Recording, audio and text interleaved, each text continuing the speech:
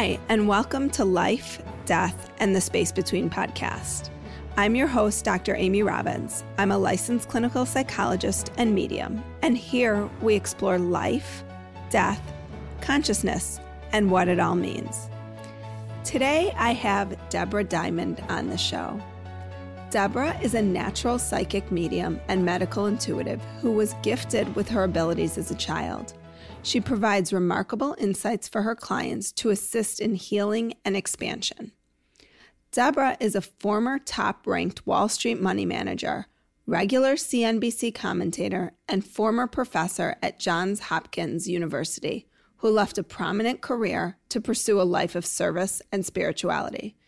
She is committed to helping others and to assist through spirit. Debra earned her MBA from the George Washington University, a master's certificate in contemporary art from Christie's Education, and a PhD from the Esoteric Interfaith Theological Seminary. That's a mouthful. She is a graduate of the Holistic Studies Institute of New York and has completed mediumship training at Arthur Findlay College in the UK and trained at the Carl Jung Institute in Analytical Psychology in Zurich, Switzerland.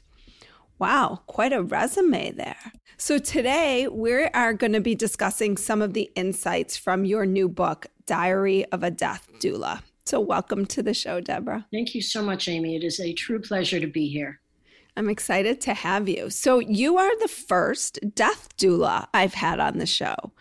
So I've been researching this a little bit, but can we start with some of the basics about what is a death doula for those who have never heard of it? Sure. So, the term death doula is fairly new, but I think many people are familiar with the term birth doula. Birth doulas are midwives, they assist women as they're, and usher birth into the world. And death doulas sort of bookend life. They usher people out of the world.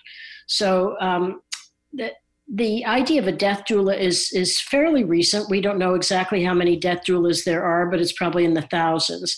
And because it's a new term and a new service, the concept is still being shaped. There are some death doulas who get involved with wills and with funeral arrangements. There are some death doulas who get involved with the families and legacy projects. I'm a death doula who sits bedside with the actively dying at hospice. And actively dying means the last 24 to 48 hours of life. Now, having said that, they don't always get it right. They're right. I was going to say, how do you know that? Yeah. Well, I think probably your listeners have had the experience, some of them where, they're told a loved one is going to pass in a week and they're, 6 months later, they're still there. Nobody really knows. And we can talk about that because death is a process. It's not just about the body. It's about the soul and the body. So there's no real way to predict, accurately when death is going to occur. And what's the difference?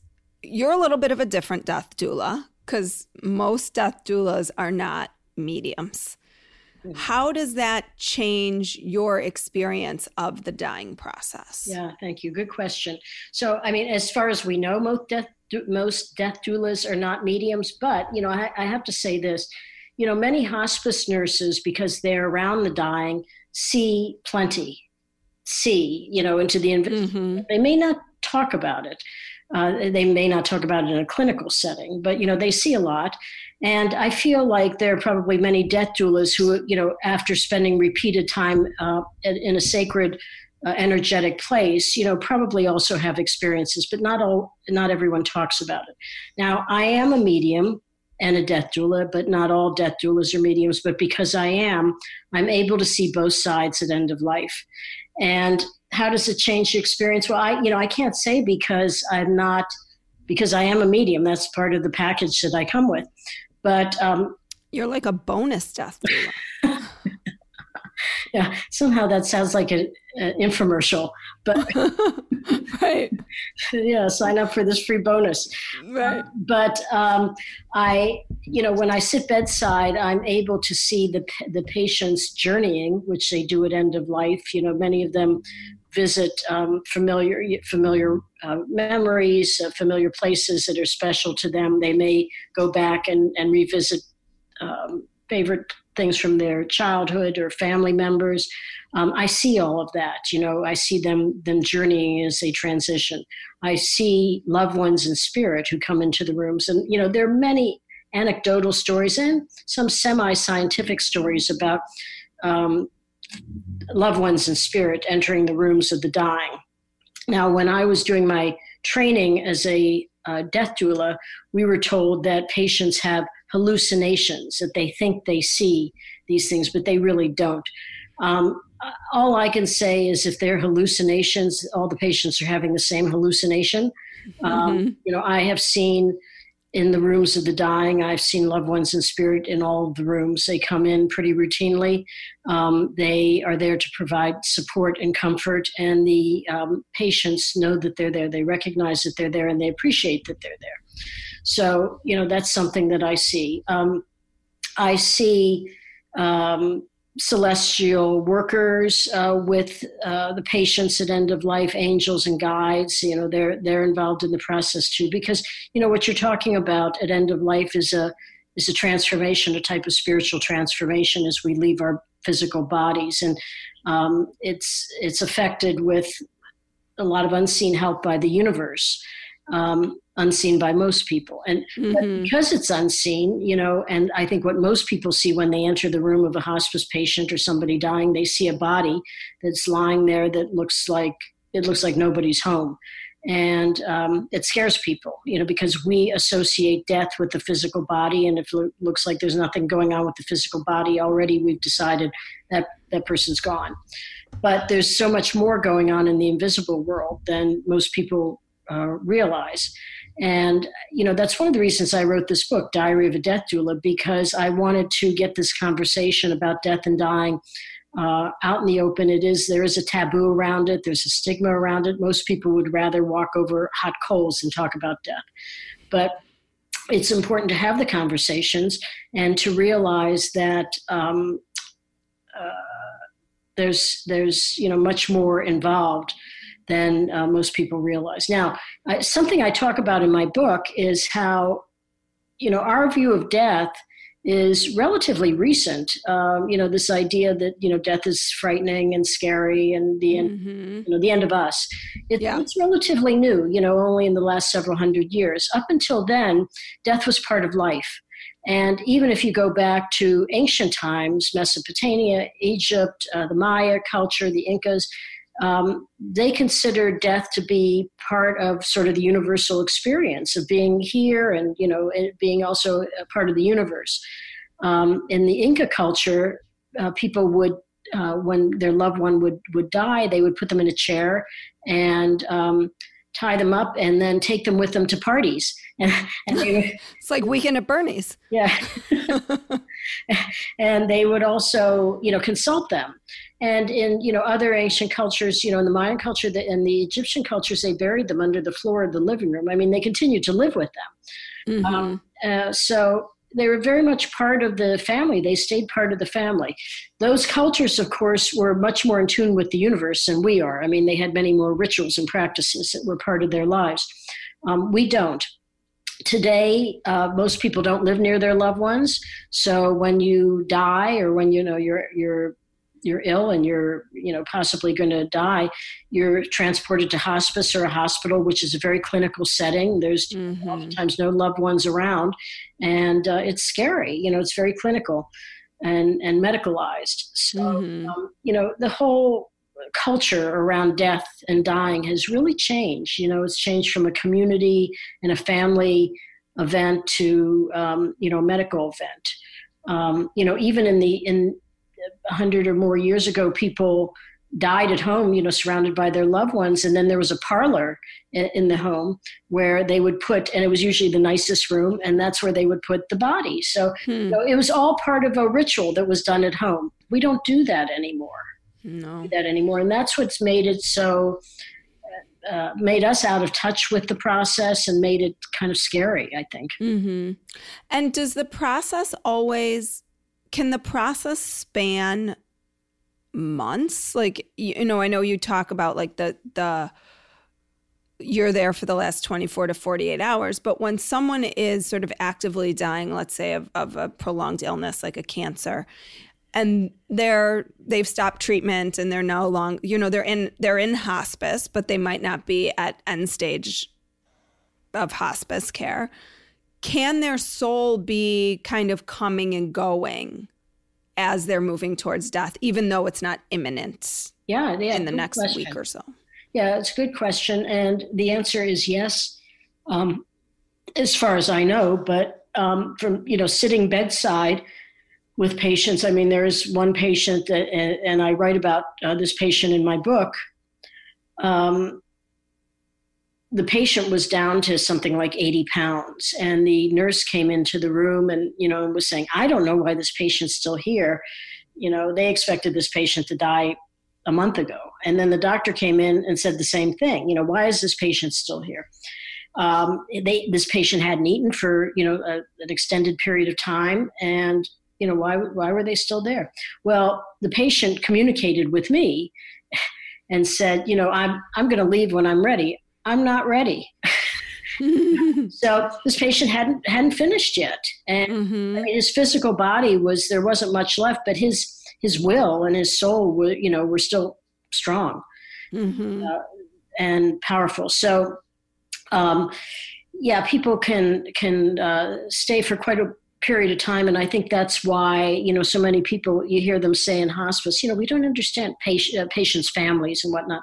We'll say, we don't understand why they're still here, but they're not ready to leave. And death is a process. And, one of the reasons I got into this work was because when my mother passed away almost 20 years ago, hospice came to the house. And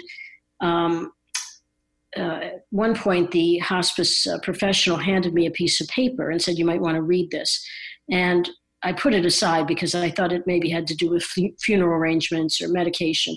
But eventually I picked it up. And when I read it, it said, when the soul is ready and the body isn't, you don't leave. If the body's ready and the soul isn't, you don't leave. If the soul's ready and the body's ready, you leave. So I was like, wow, death is a process. I mean, I think myself, like many other people, I'd never been around anybody who was dying. And I just kind of thought it was something like what I'd seen in the movies. And it's not at all like what you see in the movies, but, right. I really just associated it with death of the physical body. I didn't understand that it was a process. And I think that's important to keep in mind, but I think, it's not something that that half of the equation is not something people readily connect to because of, how things work today in our Western world. Mm-hmm. And what's the difference between a death doula and a hospice worker? So, well, death doulas, don't necessarily have to be, offer their services at hospice. I mean, they could be at hospitals. They could come to someone's home.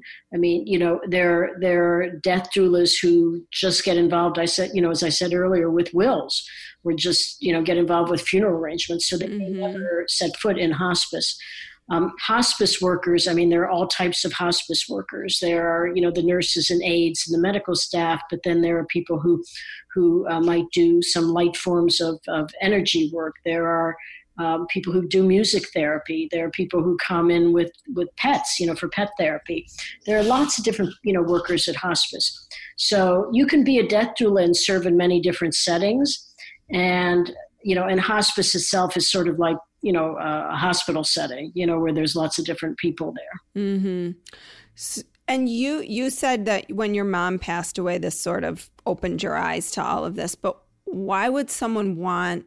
I mean, I think there are probably people out there who are thinking this is a pretty morbid job, right? It's like a funeral undertaker. Why would someone want to do something? Why do you want to do something like this? Yeah, thank you. Why do you do it? Yeah, thank you. So, it's interesting, Amy, because I think the response I've had talking to people since I started doing this work and since they found out about my book is, how can I do that? This sounds like something I might want to do. I think, a lot of people are looking for something meaningful. do. And I think if you've lost a loved one, sometimes you want to give back. You want to see how I can get involved and maybe give back. For me, my work is to be of service. I'm a psychic medium. I do some medical intuition work, but my work is primarily to be of service. I mean, there's a therapeutic aspect, like what you do. So, this is just another way to be of service. And I knew because I'm a medium, I knew I could sit bedside with the actively dying. Not everybody can. I mean, there are many doulas who, have their first experience sitting bedside with someone who's dying, and the patient dies on them, and the doula never, wants to volunteer, wants to work with another patient who's actively dying. Not everyone can handle it, but I knew I could handle it because I mean, it sounds weird, but I talk to people who passed all the time. I wasn't particularly afraid of it. And I've had a lot of patients, pass while I'm sitting there, which not all doulas, that doesn't happen with all doulas. I don't know why. I don't know, if maybe because I kind of exist in a certain world that it's comfortable to the patients. But I just knew it was something that I could do and something I wanted to be involved with. Well, and I think if you can give someone a beautiful death and give a family a beautiful death, it gives a sense of peace that, particularly if I think if someone can die in their home, that can be really beautiful. I mean, it can be somewhat beautiful in a hospital setting, although I think harder because it just feels more sterile. But it really is a gift to be able to give someone that as they're transitioning. Yeah. And, the role of a death doula in hospice is to be the eyes and ears of the medical staff and the families. And because the staff can't be there all the time, they can't be there every minute. And the families don't want their loved ones to die alone. And many families do not come to hospice when their loved one is admitted to hospice. They're afraid. Families and loved ones are afraid to come. And I think in many cases they think, well, now that the person is in hospice, it's over. They're already dead, in their person's mind. Right. So they don't come often, and but they don't want their loved one to die alone. So it's comforting to them to know that there's someone there with their loved one. So those are a few of the things that that I do as a death doula. So let's talk a little bit, let's shift gears here and talk a little bit about your book, because you go through, obviously, there's 25 lessons in there. Really great read. You can pick, you don't have to go in order, right? It's not like you have to read lesson 1 to get lesson 2. But I've picked a few that I was just curious and would like to talk a little bit more deeply about. So lesson 6, you talk about chakras transforming at the end of life. So for those who don't know what a chakra is, can you explain it? And then can you talk about how they transform and what it is you see when someone's transitioning in terms of their alignment and chakras? Sure. Well, first of all, chakras are according to Eastern philosophy are basically our energetic centers. They're sort of our energetic dashboard. And we have, anywhere from 7 to I think 22 chakras, depending on how you want to count. But for purposes of the work that I do, I tend to focus on the 7 chakras. And so we have our upper chakras, which are our metaphysical chakras. We have our crown chakra, which connects to the spirit world or the universe. We have our third eye chakra. Many people are familiar with the term third eye. That gives us vision, clairvoyance. We have our throat chakra, which governs communication. And we have our heart chakra, which governs love and compassion and empathy. Those are our upper chakras, and they are our metaphysical chakras. But we also have lower chakras, and those govern our physical body.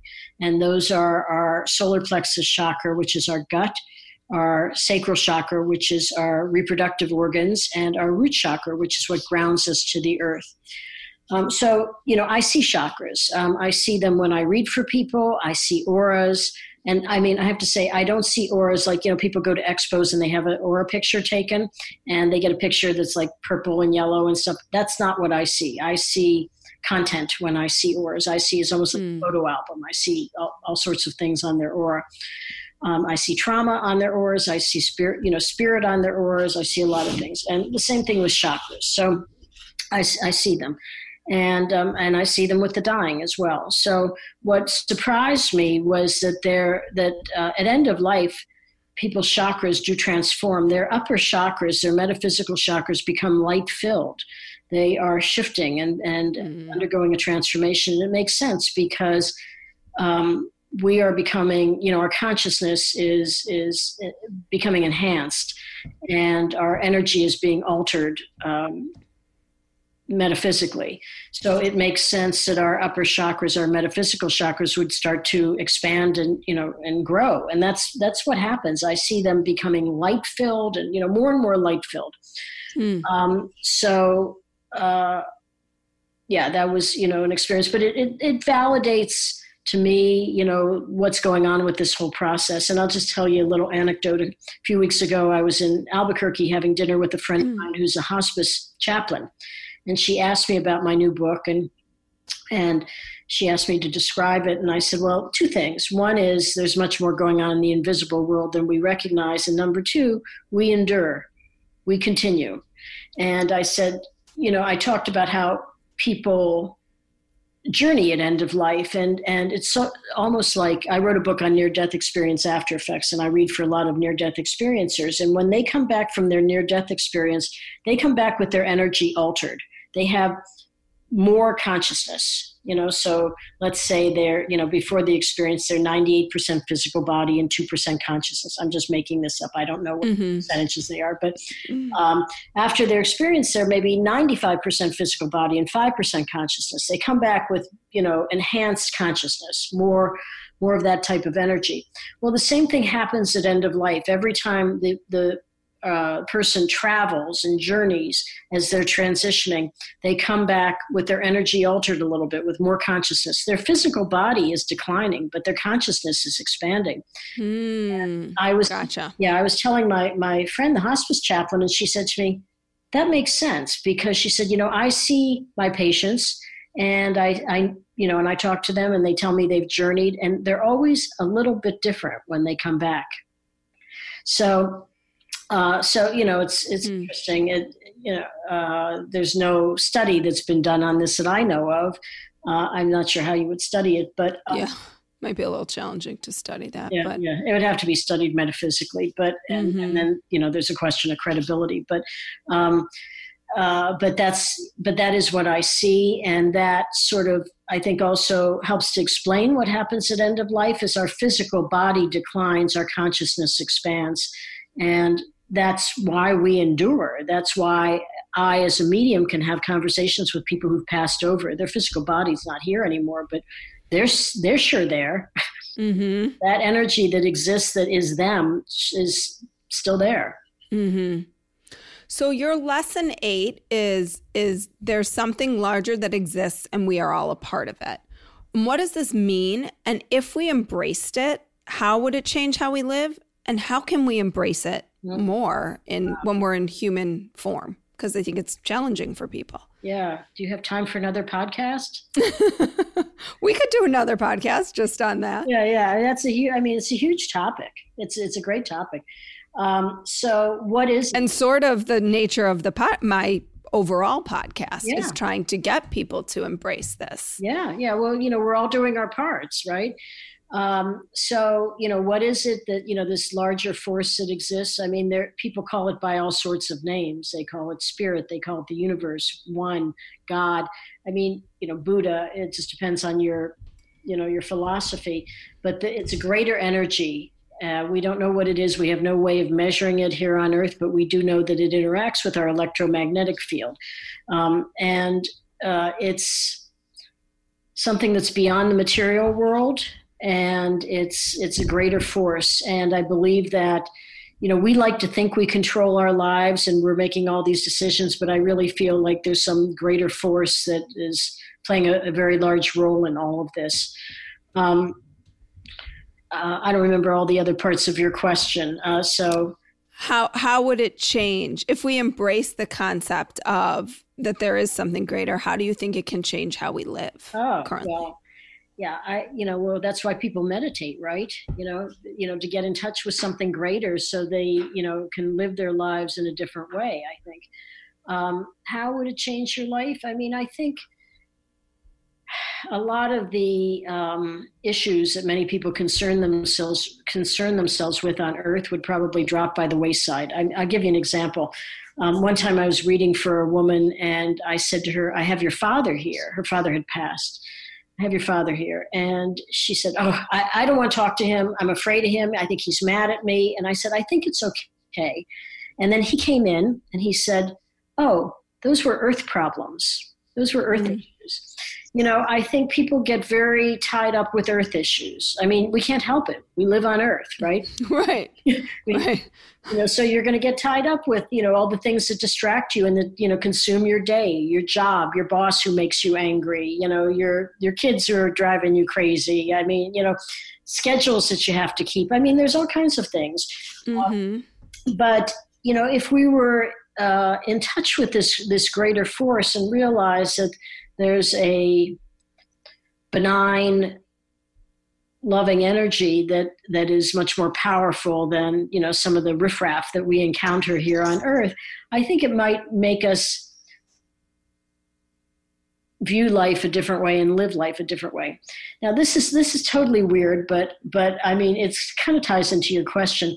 I was riding with my son in Durham last weekend.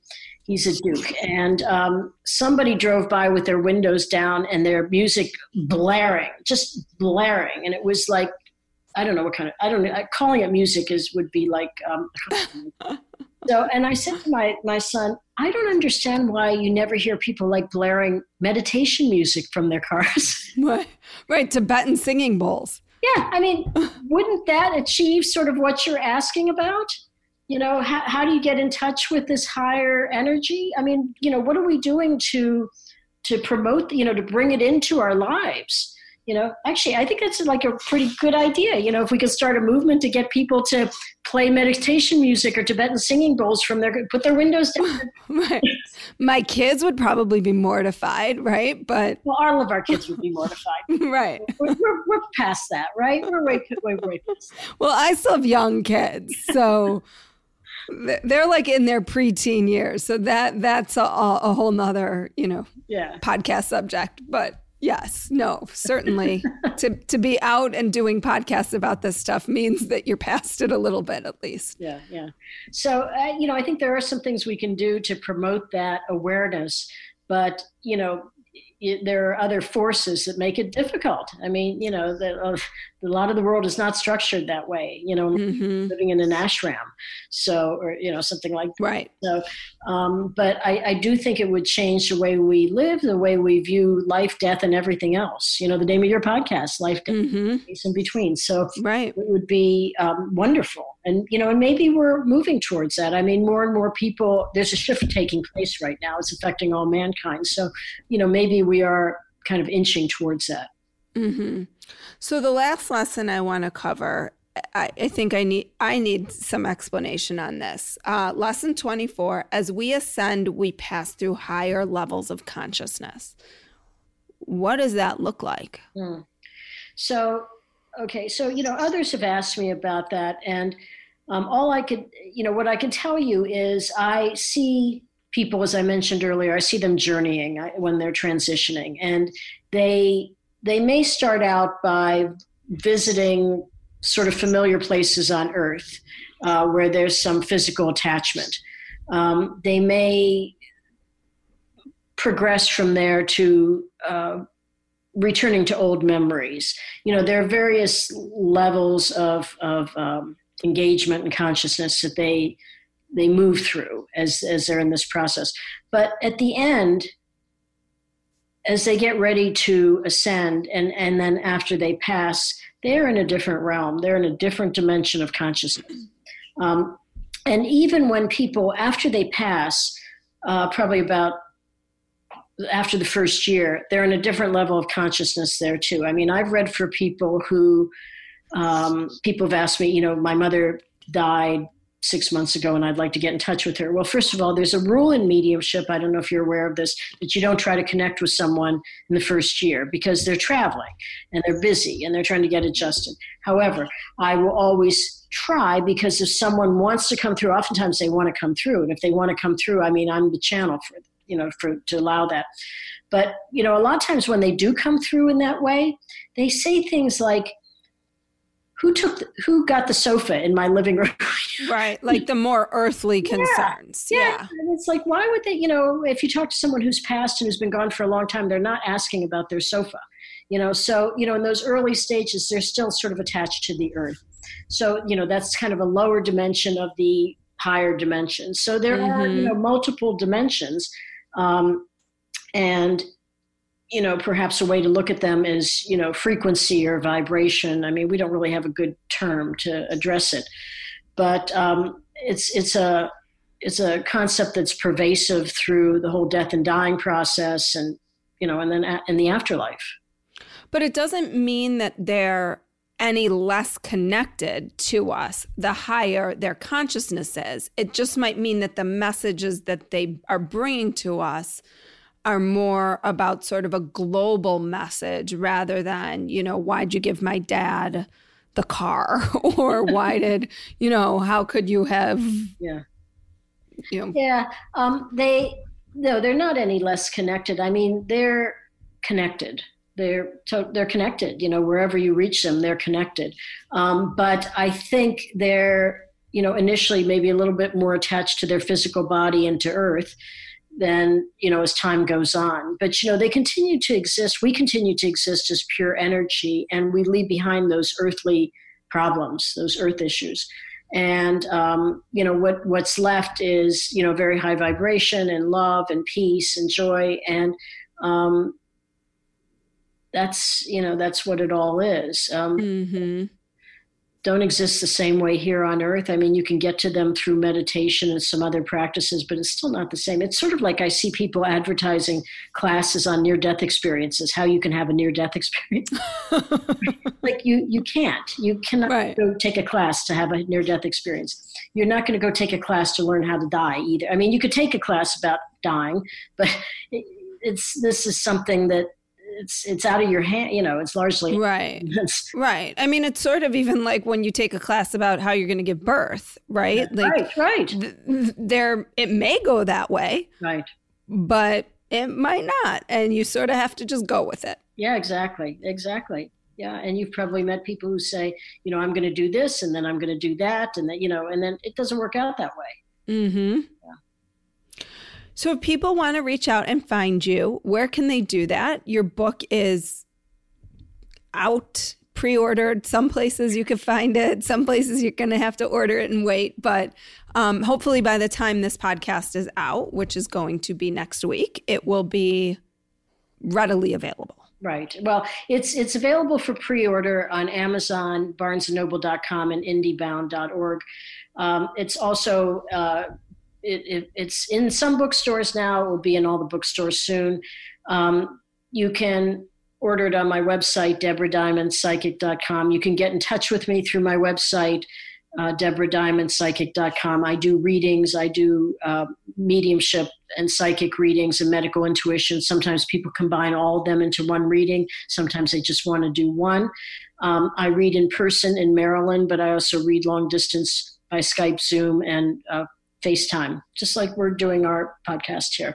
Works the same. And I read for people all over the world that way. So now I also want to say in terms of the book, one thing that we're going to do is, I'm asking people to, after they read the book, to post their reviews on Amazon and then send me a screenshot of the review to diamond.debra@gmail.com. I'm going to repeat that. Diamond. And I'll put it in my show notes as well. Go ahead. If they write a review and send me a screenshot of the review, we're going to do an online book club with the author, me, and it's an exclusive. I am the author, so and we're going to do an exclusive book club. It'll be interactive. There'll be Q&A, so I think people can read the book, and then I'm sure they're going to have questions or have their own stories to tell, and this way we'll form some community around it as well. Wow. Well, great. Thank you so much for your time today, Debra. I really appreciate it. Thank you, Amy. I enjoyed it. Thank you. Have a great weekend. You too. Like what you heard today and want to hear more? Curious about what comes next and what it all means? You can subscribe on iTunes. Just go to podcasts and find Life, Death, and the Space Between and hit subscribe. And you can follow me on Twitter and Instagram at Dr. Amy Robbins. Ask me any questions you might have, let me know what else you'd love to hear about, or just share your story. I can't wait to hear from you.